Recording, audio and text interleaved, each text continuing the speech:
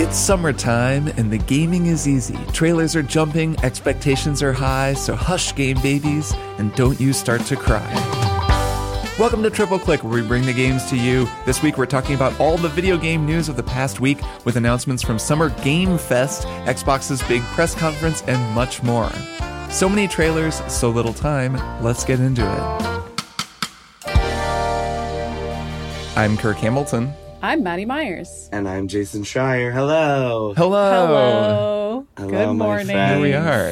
Yes. It is very early in the morning for me and Jason. It It is coming at you from a hotel room in Los Angeles. Yes. The JW That's right. Marriott in downtown Los Angeles, which is hilariously also the place where all of Xbox is staying. So like every time you go in the elevator, you just see people in Xbox jackets just watching you. They have matching jackets. They all have Black Xbox jackets. jackets. They got Xbox shirts. They got Xbox everything. Wow. It's everything. Well, and increasingly that is a larger and larger percentage of the whole games industry. So soon it's like 2 hotels and then 3 hotels, and then it's just the entire thing is just Xbox. It's funny you say that, Kirk, because at one point I was at the bar talking to like a group of Xbox people, mostly comms people, PR, marketing, etc.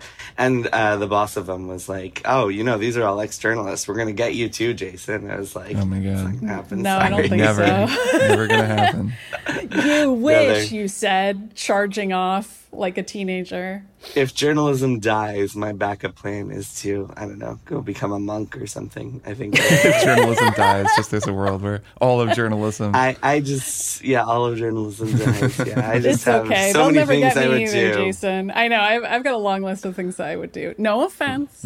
Yeah, PR no, people. it's just, Love it's you all all. like all these are lovely people, including our old pal Tina Amini, who I spent a bunch of time with this week, who have gone to the other side, but it's just not for me. Yeah. I actually just yeah. got to the part of the Psychonauts documentary where Microsoft buys them, and it's interesting watching this fiercely independent studio suddenly realize that they are all Microsoft employees. Weird. Yeah. Yeah. Comes for us all eventually. Well, anyways, it's very early in the morning, but we're going to stay on target. I'm going to stay on track here. And Hell I'm yeah. going to explain to you all that Triple Click is a listener-supported podcast. And that means that we're totally supported by listeners like you. We don't have to run ads. We don't have to sell our show to Microsoft or any other giant corporation. We just get to make the show that we like totally independently for all of you. And that is because of your support and because of the Maximum Fun Podcast Network, which we are a member of. And so if you want to become a member of Maximum Fun, you support our show. You also get access to a bunch of bonus episodes from all of the Maximum Fun shows. There's a ton of great shows on the network, and we post a bonus episode every single month. We've been posting one since we started the show, so become a member and you get access to a whole lot of them. And this month we're going to be doing a bonus episode about Succession with spoilers for the full series Heck of yeah. Succession, a show that all three of us I'm really so like, excited. that had a really Oh, yeah? incredible final season, an incredible final episode, and there's going to be a lot to talk about. We haven't talked about that on the show at all, like all the stuff that happened on the finale, so that's I very know. that's very Yeah. exciting. And Yeah. so go to MaximumFun.org/join to become a member. That's MaximumFun.org/join. And one programming note before we get started, we are going to be off next week. We're taking a week off, so we'll be running something in the feed, not sure what, but then we'll be back the week after that. Okay, so this week we are talking about not E3. I can't believe it's not E3 live from Los Angeles. So I just flew out here for this thing. E3 is dead. It is no more, at least for this year. They say they'll come back. Who knows? We can talk about that in a little bit. But in lieu of that, a new event has arisen, has kind of come from the ashes like a phoenix. And it is called Summer Game Fest, which is a terrible name because everybody I've spoken to calls it Summer Games Fest. And So this is like Barnes and Nobles? Exactly. Kirk, oh man, my wife Amanda does that. She calls it Yeah, Barnes and everybody Nobles, does and that. every single time I correct her, and she's like, no, it's Barnes and Nobles. No, it's just Yes, it is like that. And on top of that, it's also not summer for half of the world. So that's another interesting interesting part of the name. I'm about to go to Australia, where it is definitely not summer. It's the Winter Bring Games your Fest. winter jacket. Or Game Is Fest. it even a God. festival? Like, there's more than one game, so game's inaccurate, summer's inaccurate. Is it a festival? We got to get into it. Jason is going to tell us. It did feel a little bit like a festival, and All right. as we talk a little bit more about like what Summer Games Fest actually, see, I'm doing it. Summer Game Yeah, Fest stop. actually was. Yeah, I've never known that until you told me right now that it was Game Singular. Right. It's Yeah, gonna Yeah, I take had a to while delete for the me. S Games from our little sounds show so outline. much better. Like it should be games. I Like, know. that's what it should be. So We're so festivizing we can talk a little bit games. more. We can talk a little bit more later about like the campus experience and how that differs from E3. But first, let me just do a quick overview to ground people to make sure everybody knows exactly what happened. So the events really started on Thursday, which is when Jeff Keighley, best known as the host of the Game Awards, gaming's biggest night, he did a live show at the YouTube Theater in Inglewood, California. And just like did one of his Keighley shows where it's like, look at all these world premieres, Yeah, exclusives, trailers on trailers on trailers for and video trailers games. on trailers for video games. Except the Witcher, I think, was there too. I was in the theater. It was show. full of people, but not that crowded. It was like a decent showing, I would say. Then on Friday and Saturday, media and influencers were able to go to this little campus in downtown Los Angeles that was essentially like kind of like a constrained version of E3. Basically, it's this. I think there were like 300 attendees as opposed to the thousands and thousands of attendees who go to E3 every year. It was this kind of. There were a bunch of buildings on this little campus and a couple of like food trucks and food stands, and you go around and like you see all the signs for the big publishers, and they have their little booths, their little demo stations. And so Square Enix is over there, and you get to go play Foam Stars in that room, and then you get to go check out a behind closed doors demo of Armored Core or whatever. Okay, so kind of like So E3, like very the E3 show E3, floor. except the big differences are that it was very chill. It was a lot more chill because of the lack of crowds. And so, and it was just more, it felt more professional than E3 did. Not a lot of like, people wearing capes in the press room or like. This is Jason's bugbear. No and capes in has the been press for room. over a decade. If It's you true. are wearing any form of cosplay, but especially a cape around Jason Schreier in a press event, he is so upset. Yeah, 'Cause journalists cosplay's don't wear great. capes. Guys, journalists don't wear capes. They That's- don't. Journalists they're, don't wear they're capes. secret heroes. They're heroes, but they're not that kind Heroes of don't hero. wear capes. Heroes, And journalists don't wear wear capes, capes and journalists in are particular. heroes. So there you go. Exactly.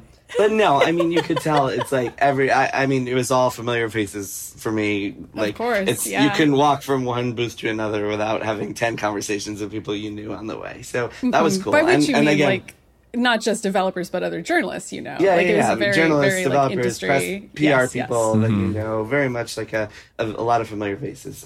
So that was Friday and Saturday, and there was enough there that you could fit it into 2 days.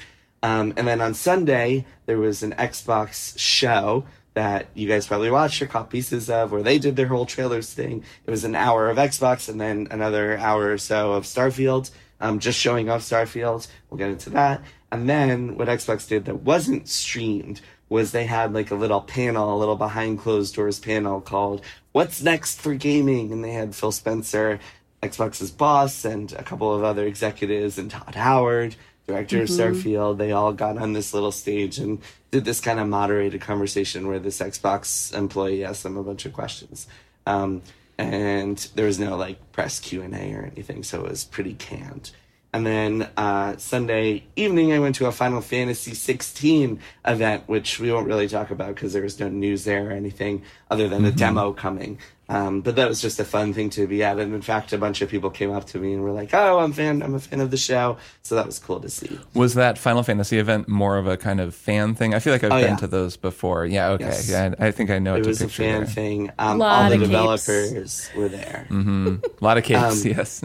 There weren't not a lot of capes actually, but there were a lot of Wow. Final Fantasy T-shirts and Kingdom Hearts I guess T-shirts. they're and more stuff. crystals than capes. Right, More crystals yeah. than capes. And the like Final cloaks Fantasy. to kind of match the Game of Thrones vibe, maybe. Some pins on the cloak. No cloaks that I could Wow. see. Okay. Really Really falling down, Final Fantasy a lot fans. of fans, a lot of cool people, a lot of fans. They all got to play the game, and then there was like a signing for all the top developers, Naoki Yoshida, the producer, and all the other folks were there.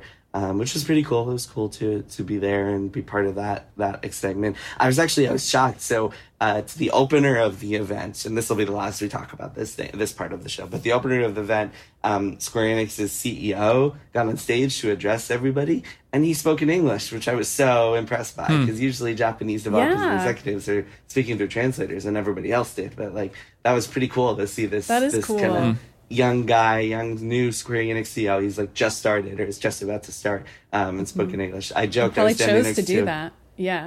Yeah. Well, that he was able to do that. It's really cool. Yeah. I was standing next to a Square Enix PR person, and I was like, so when's he going to mention NFTs? And the PR person was not having.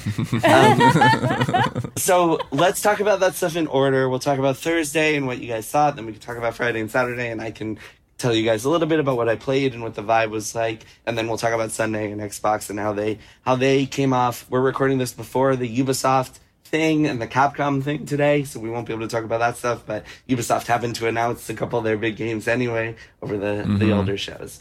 So yeah, let's start with Thursday. Did you guys both watch the Keighley event? What did you make of it? Maddie, you want to start? Sure. So I did watch it, and we covered it at Polygon in much the same way that y'all would remember we covered E3 back at Kotaku together. But this is a very different vibe than E3. And I think that's reflected not just in terms of like the hype levels and traffic being lower, and just also the vibe is more chill, even from a live stream perspective.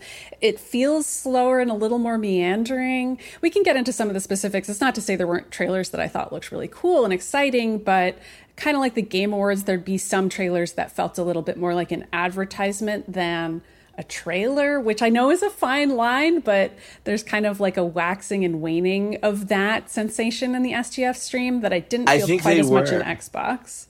I think there were commercials. There were ads for sure, yeah. Yeah, but, okay. Yeah, some of it is just the tone and pace. But yeah, I mean, I watched it all and felt exhausted by the end of it. And we can get into some of the specifics of what was shown as we go along. But yeah, it did feel different. Kirk, I'm curious how you felt as somebody watching it and not being hot on those screenshots, posting the news. What's your sense of it? Well, I was just sort of following along with what everybody was talking about. It seemed like Summer Game Fest, there was like a little bit more there than maybe that previous Sony event, but it wasn't, extremely exciting. I watched a few things. I didn't watch everything. I am excited for Alan Wake 2. Did you cool two watch trailer. Man, Alan Wake 2 is going to be great. But I guess we knew that because Remedy makes good games. Did you watch this Will Arnett Twisted Metal? What did the two of you think of Will Arnett as Sweet Tooth? The theater was dead silent. So they played clip. They played this clip from the show, the new Twisted Metal show, and they made this joking thing like Anthony Mackie and Will Arnett sang the thong song, and it was meant to be funny and silly, but it was dead silent, and that's how awful it was. That is fascinating because our coverage of that has done really well. I feel like I get into traffic on this show, which is always like kind of weird. But well, no, that is an interesting little barometer. About that. And we included were people like hate watching it, or it did well? Like people reacted well. Well, I don't know. We don't have thousands of angry comments on it. I think people are curious about it. I know I was curious about it because when I heard about the adaptation, just from their PR, I was like, Twisted Metal, like. It's been 20 some years since anyone said those words to me. And in this age of video game live action adaptations, I wouldn't have thought Twisted Metal starring Anthony Mackie, pretty solid star power on that guy. He's Captain America now. Will Arnett, famous comedic actor. Wouldn't have thought Twisted Metal would be the project. But if people are curious about that, I recommend just checking out the Polygon article because it includes a letter from the showrunner who is obsessed with Twisted Metal. Like, not just a cash-in situation for this guy. He has been trying to make this happen for the past 20 years, has a pretty successful career in TV writing. And this this one guy is just really into the game Twisted Metal and really wanted to make this show. So regardless of what you think about the trailer, this show is a labor of love, and it's somebody who really loves Twisted Metal. I don't know. So, yeah. That does explain it, right? It does, doesn't it? We start asking this question of like, okay, The Last of Us, I get that. Assassin's Creed, sure, okay, that kind of makes sense. Mario, okay, they've always wanted to make a Mario thing. And then it's like Twisted Metal. Twisted Metal. But when you hear that the guy making it is like, it's been his dream his whole life, suddenly it starts to make sense. Yeah, I think it's going to be a bit of a cult hit. I'll say that, because we've gotten some promo for it that makes it seem like it's going to be really weird. I love a weird adaptation. I thought it was a card game, and it wasn't a single car in the show. Like in the show clip they showed, there were no cars. I'm sure there will be cars in the show. Just they didn't want to just show cars driving around in the trailer. That makes sense. They wanted to show people that it's going to be funny. I guess, but did they succeed at that? Anyway, let's get into the video games. An open question. Let me tell you some of the highlights of the show. So, the big, I guess, announcements were there was a new Prince of Persia game that's like a 2D Metroidvania thing that has a lot of positive buzz. People who played it say it's kind of cool. There was the new Sonic game, which I'll talk about in a bit because I played that. I mean, there isn't much to say. It's more Sonic. I don't know. It just felt like Sonic. You don't have to talk about it. But it's 2D Sonic, Jason. It's 2D. There's a Spider-Man 2 release date that's coming in October. There was Liza P. That game looks pretty cool. Got a release date. There was a new game. And has a demo as well. I've seen people playing the demo and talking about it. I haven't yet played it, but I do have it downloaded. This is Liza P. is a Pinocchio Bloodborne game, I suppose, is how I would describe it. And it looks dope as hell. There's a new announcement for a game like a game called Sandland, which is a new anime game. This looks from very cool. The Dragon Ball Z imagined by artist. Dragon Ball creator Akira Toriyama. Looks really cool art-wise. I thought this trailer was very exciting to me. And there was this amazing moment, truly, truly well done by Jeff Keighley, where he was like, they showed some Final Fantasy mobile thing, and then the camera cut to Keighley, and Keighley was like, speaking of Final Fantasy, and the crowd starts going crazy. Yep. And he's like, and he turns and he's like, no. And then he starts saying, DoorDash has got you covered with a Final Fantasy 16 promo. And everyone's like, and it was by so far funny. The funniest part of the show was so Jeff Keighley accidentally punking us all by everybody waiting. I think it wasn't accidental, because then the real twist was that later he did have Final Fantasy VII Rebirth, a trailer for that, the second part of the Final Fantasy VII remake series, to close the show. So I don't think it was an accident, Maddie. I don't know. So is it the Final Fantasy VII remake series, or is it the Final Fantasy VII re-series? Is it Final Fantasy re-7? Because they're all just going to be whatever you want to call it. I don't know.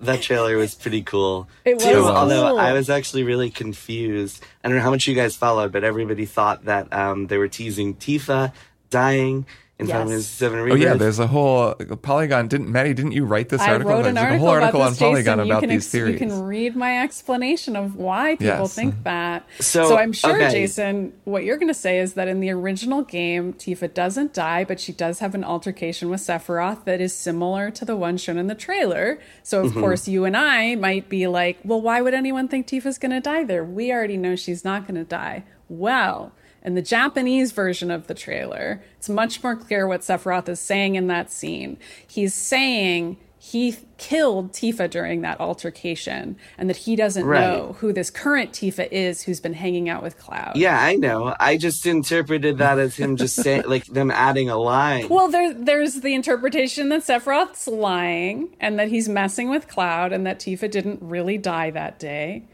versus she did. Well, or the third one, which I thought was clear to me, which is that they for this remake, they've added a lot of extra dialogue to kind of fill out scenes. And this is just him saying, oh, I slashed you down. I thought you died. Like, I killed you. And that they're just adding a little bit of color. You think that, and they just included that in the trailer just for fun? Yeah. Well, but why does he say, kind of, like, who is she? And also include a whole monologue leading in suggesting that Jenova is impersonating Tifa. I mean, given that we're playing a game where the biggest question is the character who dies not going to die? Yes. It definitely seems fair to me and also that... who That's will true. die. That's Especially true. since But they it also, already seems as in the though... first game, they added a whole segment where it seems like Barrett dies, and then the Whispers bring him back to life. I don't know. Yep, anyway, exactly. I didn't interpret it that way. But yes, I had conversations like that one afterwards, and people are like, yeah, this is why. But anyway, yeah, so that was Summer Games Fest, the keynote. Game Fest. Generally, I No left, less. Game Fest. I left pretty Get it right. underwhelmed by that whole show and the feeling of it. Maddie, I think you were spot on before. This, more than anything else, feels just like the blend between commercials and I mean, even in just the DoorDash thing. It's like, at least when you watch at E3, previously at E3, there were no Keighley shows. It was like publisher shows. And at least when you watch an EA show, you're watching a commercial for EA shows, but they don't do actual commercial or a commercial for there's no EA games. DoorDash. There was purity in the commercials back in our day. Exactly. Yeah. It wasn't all diluted. Look, I mean, look, when I watch E3, I don't want fucking DoorDash commercials. Yeah, I get you. Yeah. I just think it's funny, but I get you.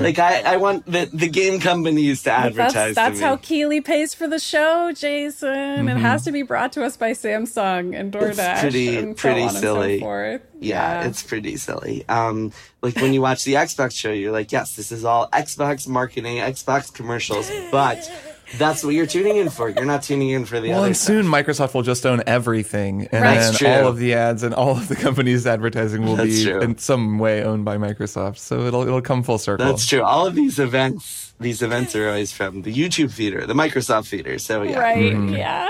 The YouTube Okay, let's talk theater. about the next part of the show, which was the Play Days event. So like I mentioned before, it's this little campus. You go around. It's pretty chill. I really like that you don't have to wait online for anything. You can get food. Like at E3, you can't get food because the line is an hour long. No, there is you can no. You bring actually- your own granola bar or you starve. Exactly. It only takes you 30 seconds to walk from an appointment to another appointment. So that was cool because No you don't running. have to be late for things.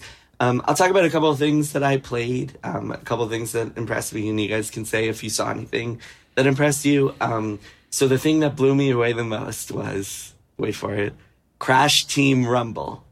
Okay. Okay, Yeah, didn't say expect more. this. Crash Team Rumble. Me neither. I signed up for the appointment. I was like, whatever. It was super fun. It's like this. It's kind of like Destiny's Gambit. It's this 4v4 multiplayer mode where you have to go around collecting fruit and bringing it back to your little deposit bank. And then along the way, you can also attack other players, on the other team, and block them and use special abilities. Is this first person, third person? It's third person. It's Third person. all multiplayer. It's one of those budget. I think it's $40 multiplayer. Sure, games. And sure. They also Monday Night sell Combat or whatever. costumes and hats and stuff. Yeah, and incredibly fun. I was playing with a bunch of the dev team and other people who were there, and it was super fun. I really enjoyed that experience. Also played Remnant 2. You guys, Kirk, Hell you were a yeah. fan of the first game, right? Yeah, I love the first game. It's very good. Remnant is it's like Souls with guns. It's like Gears of War Souls, I'd say. Okay. Gears of Souls was Yeah, how, Gears Okay. of Souls. Yeah. how a lot Souls of people War? describe it. Yeah, yeah. Third person I mean, cover shooting with Gear Z kind of combat, but a Dark Souls structure and kind of world. Yeah, well, so I played Remnant 2. I played through one stage with a boss. They told me that there's some procedurally generated elements to it, so it doesn't have the careful design, level design of a Souls game. But it feels pretty good. The shooting is really good. There are bonfires and Estus flasks and all the stuff you want, for all the good stuff you want from a Souls game. I was playing on either easy or medium, one of the low. There are difficulty settings in this one. I was playing on one of the lower ones and still got my ass kicked. So yeah, a fun challenge to play the game for sure. Unlike the first game, the biggest difference in Remnant 2 is they have these archetypes. So you can pick from the beginning of the game, I want to be a sniper type archetype, or I want to be a burly tank quite archetype. And then there's a lot more character customization, they were telling me. It felt really good. I really enjoyed it. A lot of fun monsters to shoot. And a big part of the fun of that game is playing multiplayer. It is a multiplayer game, so yeah. I would say having more of a class system would be really cool for it because you can specialize. Yeah, I didn't try multiplayer, but the designer, I was talking to one of the lead designers, this lady named Cindy, who was telling me that that when you play in multiplayer, they ramp up the difficulty. They throw in more monsters to kill. That was fun. I fought a boss at the end of the stage. That was really cool. Just this teleporting kind of like Father Gascoigne looking cool. Dude. Just based on the first game, it seems like a team that, you know, had a lot of success with their first game, but it's a kind of a simple game, and that now they've probably got the kind of resources and time to really explore a lot of ideas. It has the feel of that game that's going to have a really killer sequel, so that's cool to hear. Yep. Played some Sonic, whatever. It's more Sonic. I checked out Armored Core 6. I got to see. I didn't get to play it, but there was like a little stage demo. That series is not for me. I was I came into it open-minded because I was like, oh, new FromSoft game, maybe they'll add some Soulsy stuff, but no, it's just Armored Core, which I'm just not into mechs or anything, so I can't really comment on that one. Played some Mortal Kombat, gross game. It's disgusting. Just like did you see people the discourse talking about how Mortal Kombat was so prominently featured in Summer Game Fest, and how if somebody were to watch that show, they'd be like, really? This is what video games are doing these days? And not only that, when you were there, you heard people going crazy over the spine ripping, and like, because there were a bunch of fans in the theater, and people love that shit. Yeah, man, some people were into it. It was not for me. I was sitting in this theater presentation. The developers were getting really excited about all the spine-ripping fatalities. Mortal Kombat, though, it's like, speaking of Twisted Metal, I mean, to look at another 90s brand, Mortal Kombat is one of the most enduring brands in all of video games. I mean, I guess there was kind of a fallow period for a minute, but they've always been around and they've always been popular. So that doesn't surprise me at all. People love Mortal Kombat. It is true. People love Mortal Kombat. And then I played the Cyberpunk expansion. Oh, man, I'm so excited for this. That trailer was totally sick, and I've been playing a ton of Cyberpunk this year, and that game has like become very good, and I'm extremely excited about that DLC. Maybe more than almost anything else. Maybe more than anything. Yeah. So I played some of that. It was really cool. I really enjoyed it. I'm excited. I told them, hey, I'm excited to revisit the game. Everyone loves the redemption story. Here's a fun fact. The director of Cyberpunk Phantom Liberty, and also he told me now the director of like the next Cyberpunk game, which they're going to work on after this, is a man named Gabe Amantangelo, who might sound familiar to old listeners of Split Screen because he was on the show in 2018, I believe, or 2019 at GDC. He was running a studio called QC Games, a game called Breach, and Maddie and I talked to him at GDC, and I was like, hey, do you remember me? He's like, oh yeah, we did that podcast, and now he is running Cyberpunk.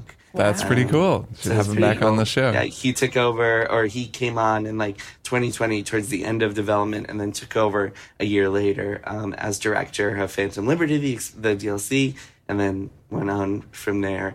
And it seems very much like this. They want this DLC to be like a big, meaty expansion. It looks like, I was looking at it, and it's like the president has crash landed in part of the city. I was like, is this just Escape from New York? Like, are they basically doing Escape from New York in Cyberpunk? Which, if that's the case, hell yes. I'm on board with that. Yeah. And doesn't the president have the same last name as me? That was very disappointing. Myers. Oh, President Myers. That's and she spells it the same way, too. I was like, is some distant relative of mine president in this far future? All right.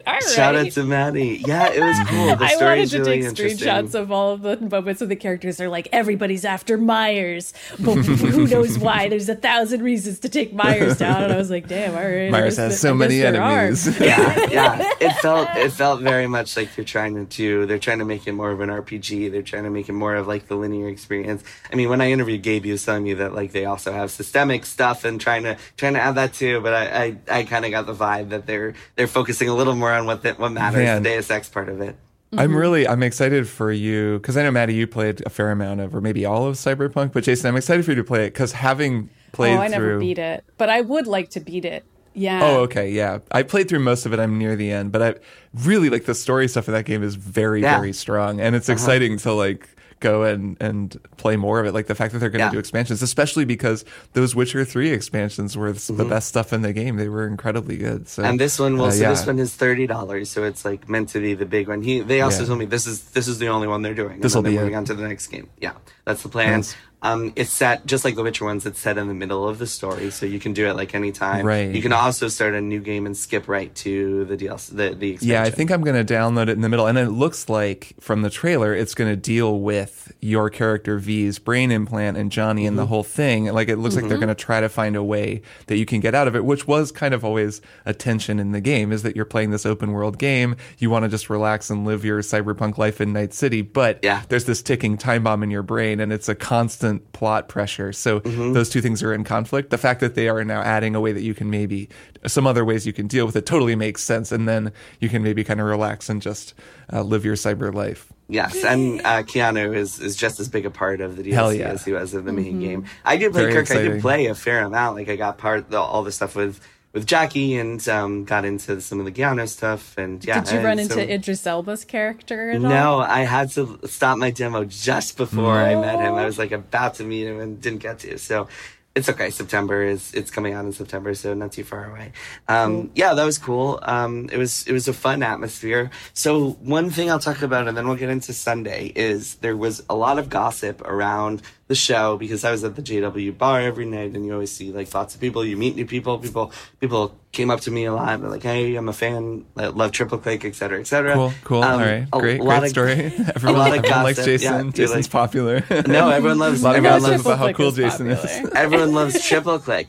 That's nice. The gossip was about E3, and like, is E3 coming back? Most people I talk to believe that it is dead, that SGF is going to replace it, that next year more big publishers are going to go to SGF, because what SGF was really missing were a couple things. One, like a really stronger lineup of games, because like you have EA there, but all they have is like their Immortals whatever game. Immortals of Avium? Yeah, and like some soccer or golf game. I don't even remember.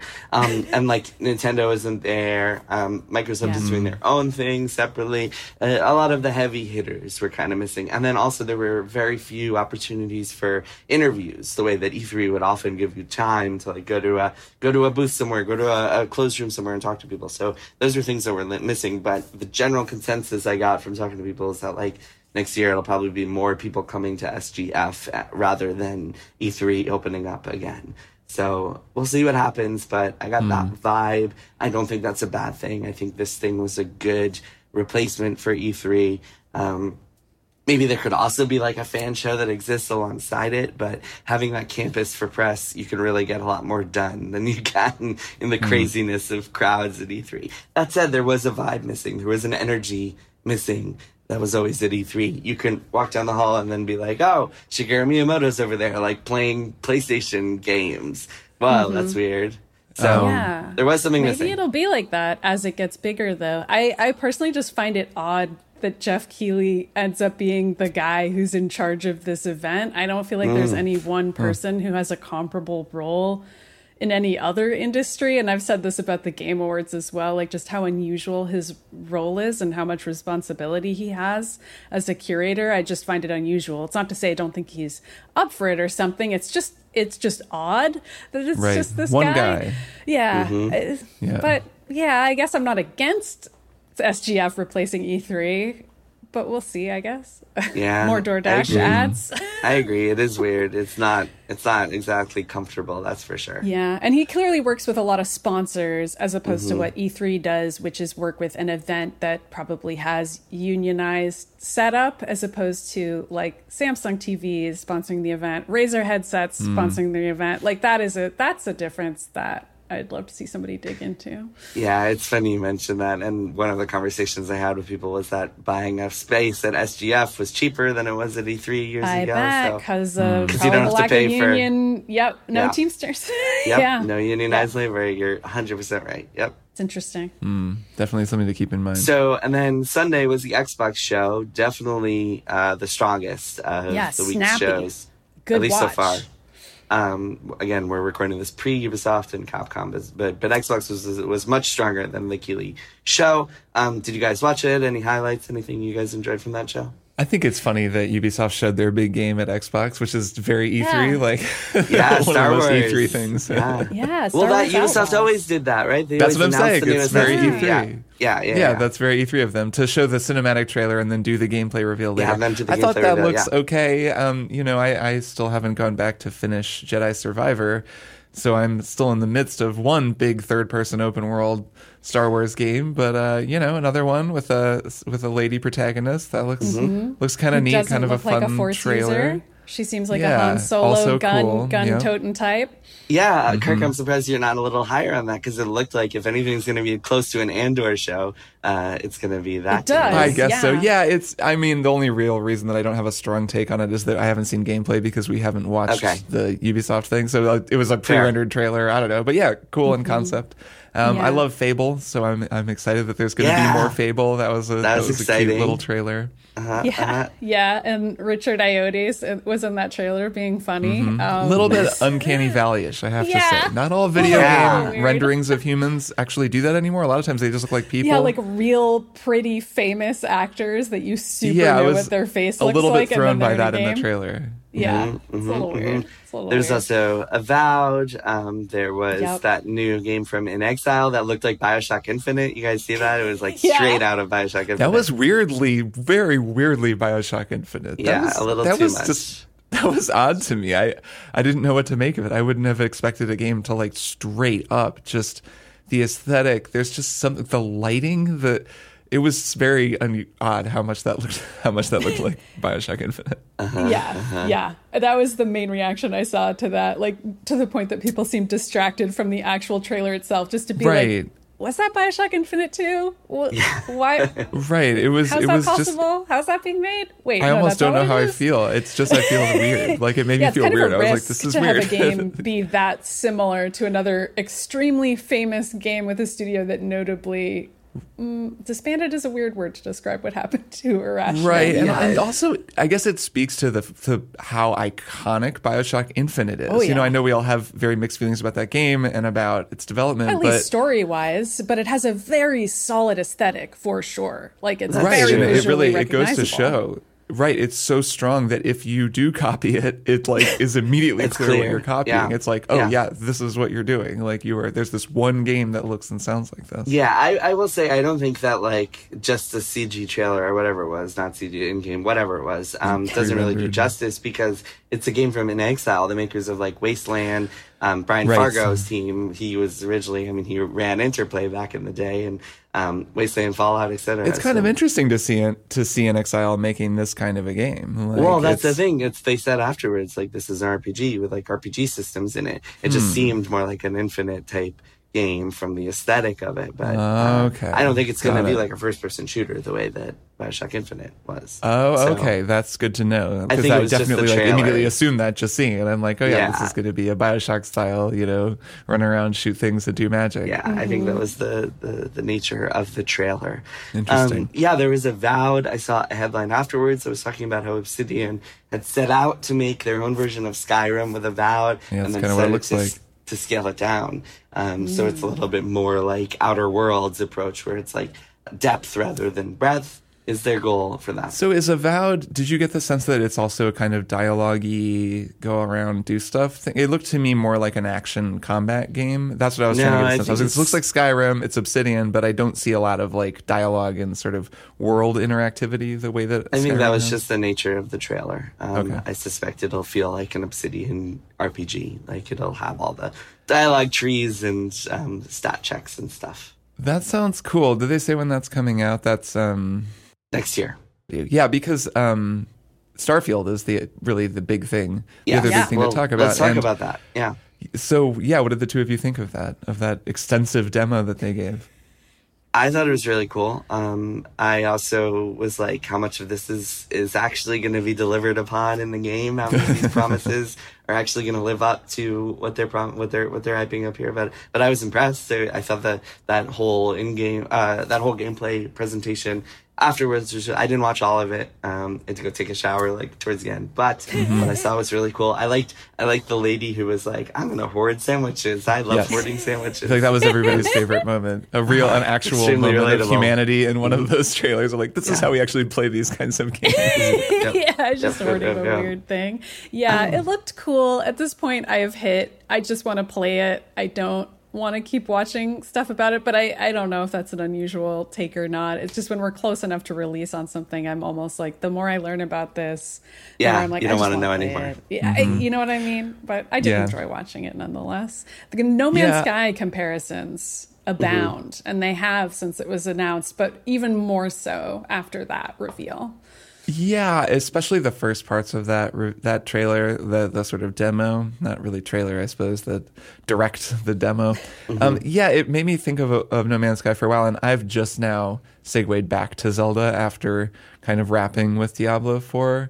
And there's so much Zelda left for me that I still have a little bit of that feeling of overwhelm looking at another gigantic open world game, hearing Todd Howard say, there will be 1,000 planets like this. And I'm like, one planet would be fine, man.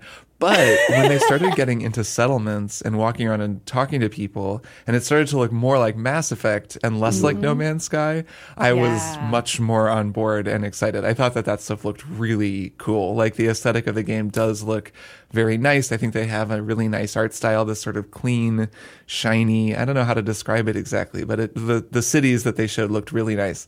And I was like, okay, cool. All right, I'm going to play this. And then, Maddie, I did start to feel like you. I was just like, okay, fine, put it on my computer. I've seen enough. Give me the game, Todd. Yeah. I'm curious. And mostly just with regard to the No Man's Sky comparison of it all, people are like, sort of now looking at it and being like, well, No Man's Sky has all these procedurally generated planets, and that's why it's so much better. And I'm just like, well, it wasn't better at launch. How soon we forget. And also to have like really specific crafted spaces and crafted NPC quests is really what I'm looking forward to with something like Starfield.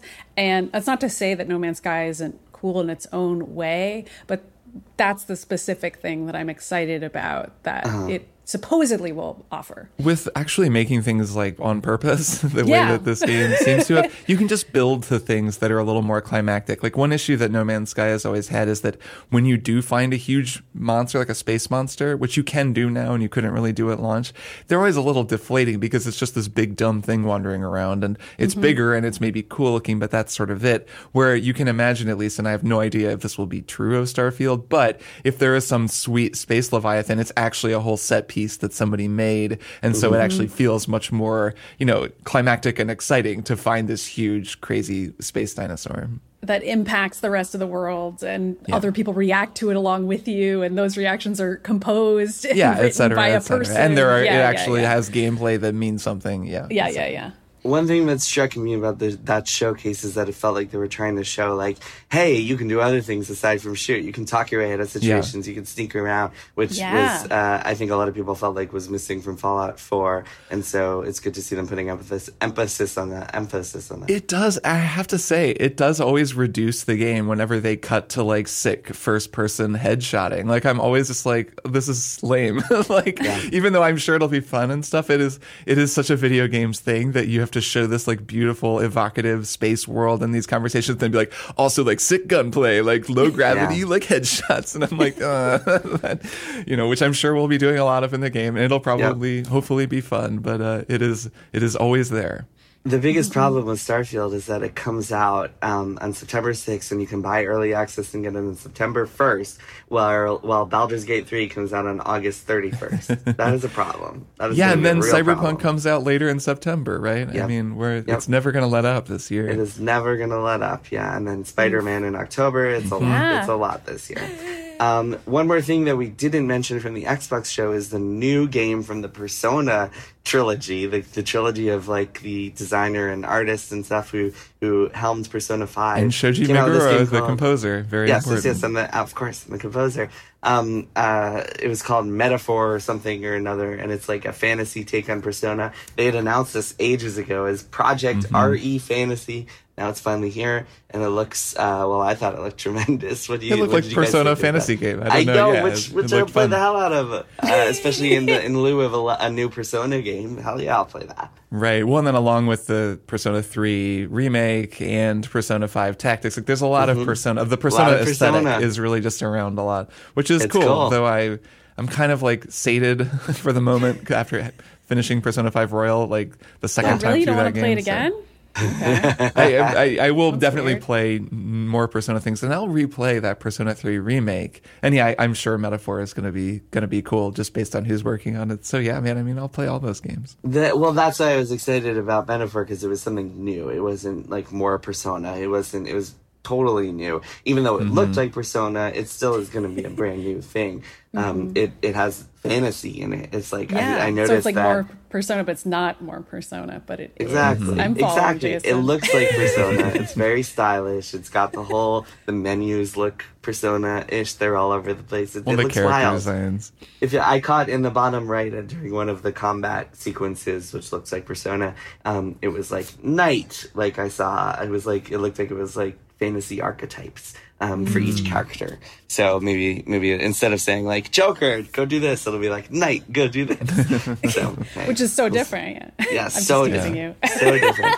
Okay, Does look before cool. we take a break and do one more thing, any final thoughts? Anything, Maddie? You watched some of the indie shows. Did you see anything that really stood out to you? Anything else that we haven't mentioned from either of you?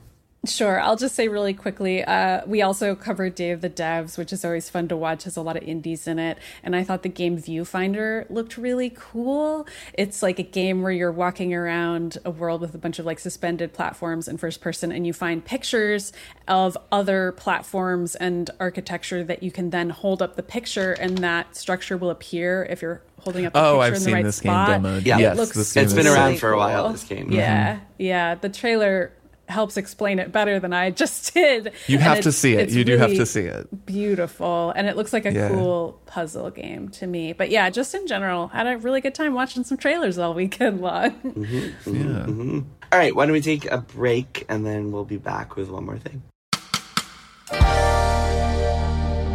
My fellow graduates, for 500 episodes, my podcast, The JV Club with Janet Varney, has gathered story after story of all the scandalous things we've done throughout our childhoods. Wait, what's happening? Stories like how Jamila Jamil survived a horrific house party and she was on crutches. This is great. Or how Hal Lublin learned a Shakespearean monologue in his pajamas. This is not the speech we approve. Without your love and life tragedies, there would be no podcast. In fact, I have an exclusive look at how Maggie Lawson's mom confronted her after a sneaky basement meetup with her crush. Spill the tea, JV. Security. Listen to the JV Club with Janet Varney, Thursdays on Maximum Fun. Class of forever. Parenting. It's hard, but don't worry, you're not alone. Belly up to the low bar with One Bad Mother, and let us remind you that fine is good enough. They want to climb on different things. And how am I supposed to keep them both from dying? There is a right way to do this. And if I can figure out that right way, I'm going to be a good parent. So that is not a thing. So join us each week and let us tell you that you are doing a good job. You can listen to One Bad Mother on Maximum Fun or wherever you get your podcasts. Okay, so we are back for one more thing. Kirk, Maddie, how do you want to do this? You want to both go at once? You want to talk at the same time? What do you want to do? Yeah, let's both talk at the same time. So, and I'll sure. pan myself right and Maddie left, and then Okay, people can choose that'll which be you fun. to focus That'll on. be fun. It'll be like you can experience being at the JW bar during E3 week, during SGF week. So we're both talking about Diablo 4, which I finished on my sorcerer. I finished the you story finished? and Oh, I'm into that's so end cool. game. And Maddie, you started over as a rogue and you're enjoying it more. Is that I right? did. So I've not finished it. But Kirk, why don't you give us your big picture thoughts, and then I can talk more Yeah, what'd you technically think? about You Rogue. finished it all. How's the story? I think the story is really fun. It's really cool. It has a lot of Awesome. really cool moments. It's totally worth playing through. I mean, if you have the game, of course, I'm sure people will. But I'd say it's even worth focusing on only because, you'll probably be around level 50 when you finish it, which then you can enter the world tier 3, which you kind of start getting the end game loot and entering that whole world. It feels a little bit like Monster Hunter to me. in that Monster Hunter has high rank and low rank, where when you finish the low rank run of all the monsters, you just do it again on high rank. And then high rank gear that you start grinding for is so much better than your low rank gear that you immediately get rid of all the stuff that you maybe spent a long time accumulating in low rank. And that's happening to me as well. Where I really kind of built a pretty sick build for a sorcerer toward the end of the game. And now, like, the basic stuff that I'm getting in World Tier 3 is just better than my best thing that I was carrying around that I spent forever kind of customizing in World Tier 2, which I had played the sort of easier World Tier. So that's a little bit deflating. So now that I've kind of beaten it and entered this higher world tier, I'm a little like, oh man, I can't do this all again. And the story's over. So I'm like, okay, back to Zelda. Like it was a good sort of point to stop playing. But I did have a very good time. And I'll say, just for anyone out there playing as a sorcerer, I changed my sorcerer build again because I know I got kind of detailed last time about my build. This time I respect to be a totally, a sort of one trick pony, a sorcerer that just does Arc Lash, which is just a sort of melee, like lightning whip, I guess, attack. And then everything else that I do is built around passives and stunning. So this is a build that I found online. I'll share a link for that in the show notes. I wouldn't have figured this out just because there are all these different nodes in the build tree and you'd have to really sit down and study them. But I think if you did that, you would immediately see this, where basically there's a way to set it up so that every time you trigger something with a cooldown, you get certain perks activated. Every time you stun an enemy, you get certain things activated. There's a couple of items that give you bonus damage to stunned enemies. So then the cooldowns and the stuns start to work together. And pretty soon, your whole ability bar is just cooldowns. So things that have a cooldown rather than things that use mana. I have no mana abilities, so I just don't use my mana at all. And then every time I trigger a cooldown, it makes me kind of armored and invincible. So I'm basically a tank sorcerer who just stands there in the middle of everybody with a shield, just absolutely wrecking shop. And I just like marched through the final maybe third of the story with this build. It was like, it felt broken. It was very fun to just like absolutely annihilate everything. Oh man. Yeah. And it kind of goes to show, I think, just how varied your builds can be. Since I'd been playing this, very much more mobile sorcerer who couldn't take much damage, and I was like doing a lot of ranged attacks, and then I just respect my character, and suddenly I'm a tank that just like destroys things. So that was a lot of fun and made me, I think it'd be really fun to try a different character and different kinds of builds in the future. It's a very flexible game and very fun overall with a good story, I will say. Definitely worth playing through the story. It's very cool. Very cool. So you don't think you're going to stick with endgame content at all? You think you're just no? If anything, I would maybe, if I'm bored later, play it again as a rogue or something. But I want to hear more about what Maddie thinks of the rogue. Yeah, Maddie, how far are you? I'm on Act 2, so I did start over completely as a different character, and I'm so glad I did. And I just wanted to go into a little more detail about how much fun it is, because I really recommend it. I played as a barbarian for all of D3 and D2, and I just am such a slow, heavy, methodical player in pretty much every class-based game that exists in, that it was really hard for me to even imagine playing a different kind of character. But just for whatever reason, I don't think the barbarian feels that great in this game. I'm sure they're going to change it, but right now a lot of the moves felt very similar to me, and it almost felt like kind of button mashing, just in the sense that I was like, every move feels like a different version of a melee attack that has just slightly different timing, and that isn't very exciting to me. But the rogue, as I'm playing it, has a lot of different kinds of attacks, which is really cool, because I truly feel like it's the opposite of button mashing, where every single button I'm hitting is completely tactical. Very Swiss Army knife kind of character. Yeah, and that is so cool. Like there's the double knife stab, like Arya Stark style. Like I'm getting in really close and shivving people. And the caltrops is like you leap back and you're throwing a billion razor blades on the ground. And I have these like swirling shadows that flip around me and attack people and stuff. I don't know. It's really cool. So there's like mid-range, far range, up close, everything. Really feeling like it's tactical, feeling like it's super fun, both multiplayer and also completely on my own. And like playing against bosses isn't as hard as it was or as boring as it was. Just all around having a way, way better time with the game. Nice. And definitely going to beat it with the rogue. Could even see myself trying the sorceress at some point because of how much fun I'm having and how much I've heard about just how creative you can be with builds. I don't know that Endgame is going to be for me either, but that's okay because I'm enjoying it a lot in this current form. Yeah, who needs Nice. a forever game? Just play a campaign and end it. It's cool that this game allows both options. So you can make it your forever game or not. And the story does set up, like, there's more to the story, and there's going to be, they've said there's going to be expansions, so, like, I'll definitely come back for those. I'll play more of this story. And seasonal content also. Yeah, that I'm probably going to miss, but I'll come back for the, like, story for the next big expansions. Yeah. Well, I mean, I think seasons have story in them too, is what I mean. I think I've seen, though, that they've said that they're not going to do as strong of a seasonal narrative the way that Destiny does, where if you come in late, you miss a bunch of the story. I think they're focusing the big story beats more on DLC. Not totally sure about that, but I saw that somewhere, which would make sense. I think it's a better approach. That tracks. Everyone in LA is talking about Diablo. I saw a bunch of people who were all obsessed with it. I was talking to our buddy Billy about it. I was talking to our buddy Tom about Diablo. It was fun to see. Everyone's just like, I'm excited to get home and hopefully fix my crashing issues so I can actually play it. Yeah. We will see. My one more thing is not a game. It is the writer's strike. And the reason that my one more thing is the writer's strike is, first of all, the games I'm playing I can't really talk about other than Zelda, but also it's just an interesting conversation topic here in LA. I actually went to the picket line on last Tuesday, and visited and was chatting with some of the folks there, and it was really interesting. It was outside of Netflix HQ, and cars kept coming by and honking in solidarity. And our friend of the show, Adam Conover, who is kind of one of the leaders of the line, told me that word on the scene is that the honking is very irritating for Netflix executives, which is part of the point. Keep doing it.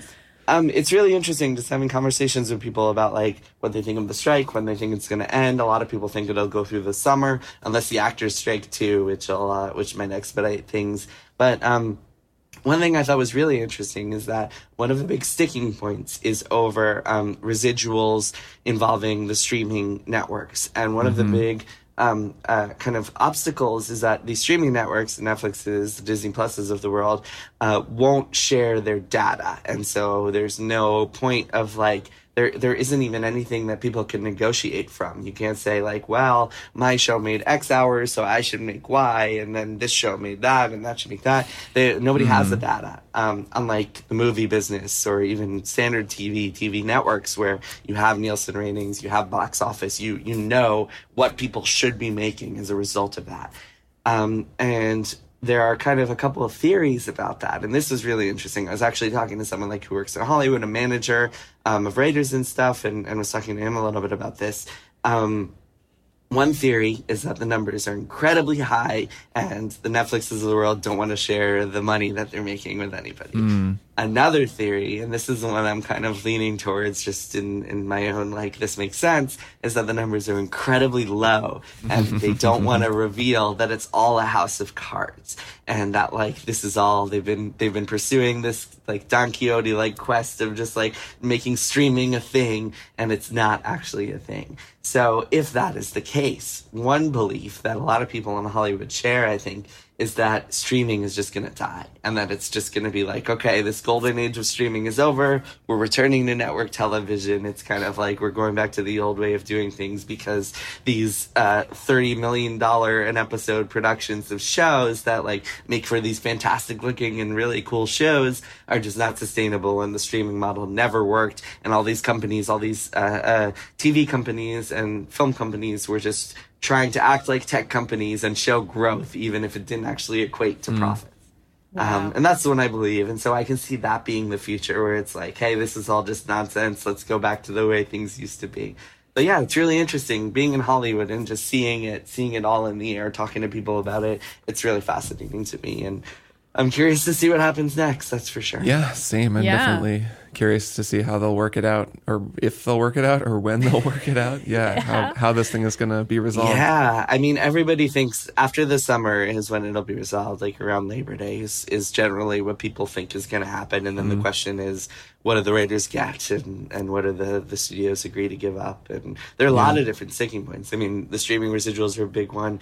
Writers' room sizes are a big one. Well, artificial intelligence, right, is a big part. AI is another big one. Yes. AI, like the studios won't even discuss. They'll just be like Right. their counter proposal. Like the writers asked for a ban on use of AI to like write scripts and stuff, and the counter proposal from the studios was like, we will agree to meet yearly to discuss future technologies. Right. And everyone knows so little about how AI is even going to work. Yeah. It's That's a really big one. interesting. Yeah.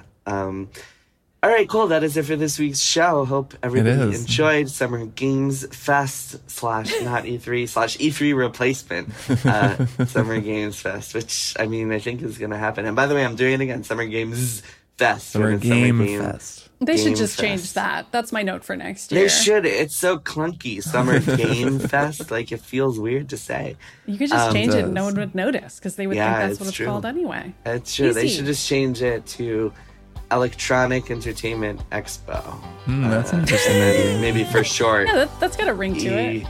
3E3 actually easier to say. Yeah, it's easier to say E3. That has a nice ring to it. And in fact, maybe they should move from that campus to the LA Convention Center, which is a little right. convenient. We have some ideas. Just some ideas to get you out for them. Yeah.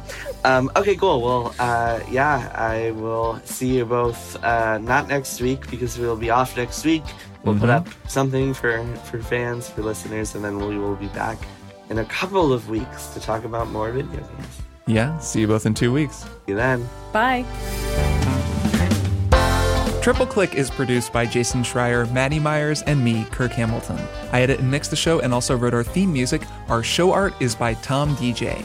Some of the games and products we talked about on this episode may have been sent to us for free for review consideration. You can find a link to our ethics policy in the show notes. Triple Click is a proud member of the Maximum Fun Podcast Network, and if you like our show, we hope you'll consider supporting us by becoming a member at MaximumFun.org/join. Find us on Twitter at TripleClickPod, send email to tripleclick@MaximumFun.org, and find a link to our Discord in the show notes. Thanks for listening. See you next time.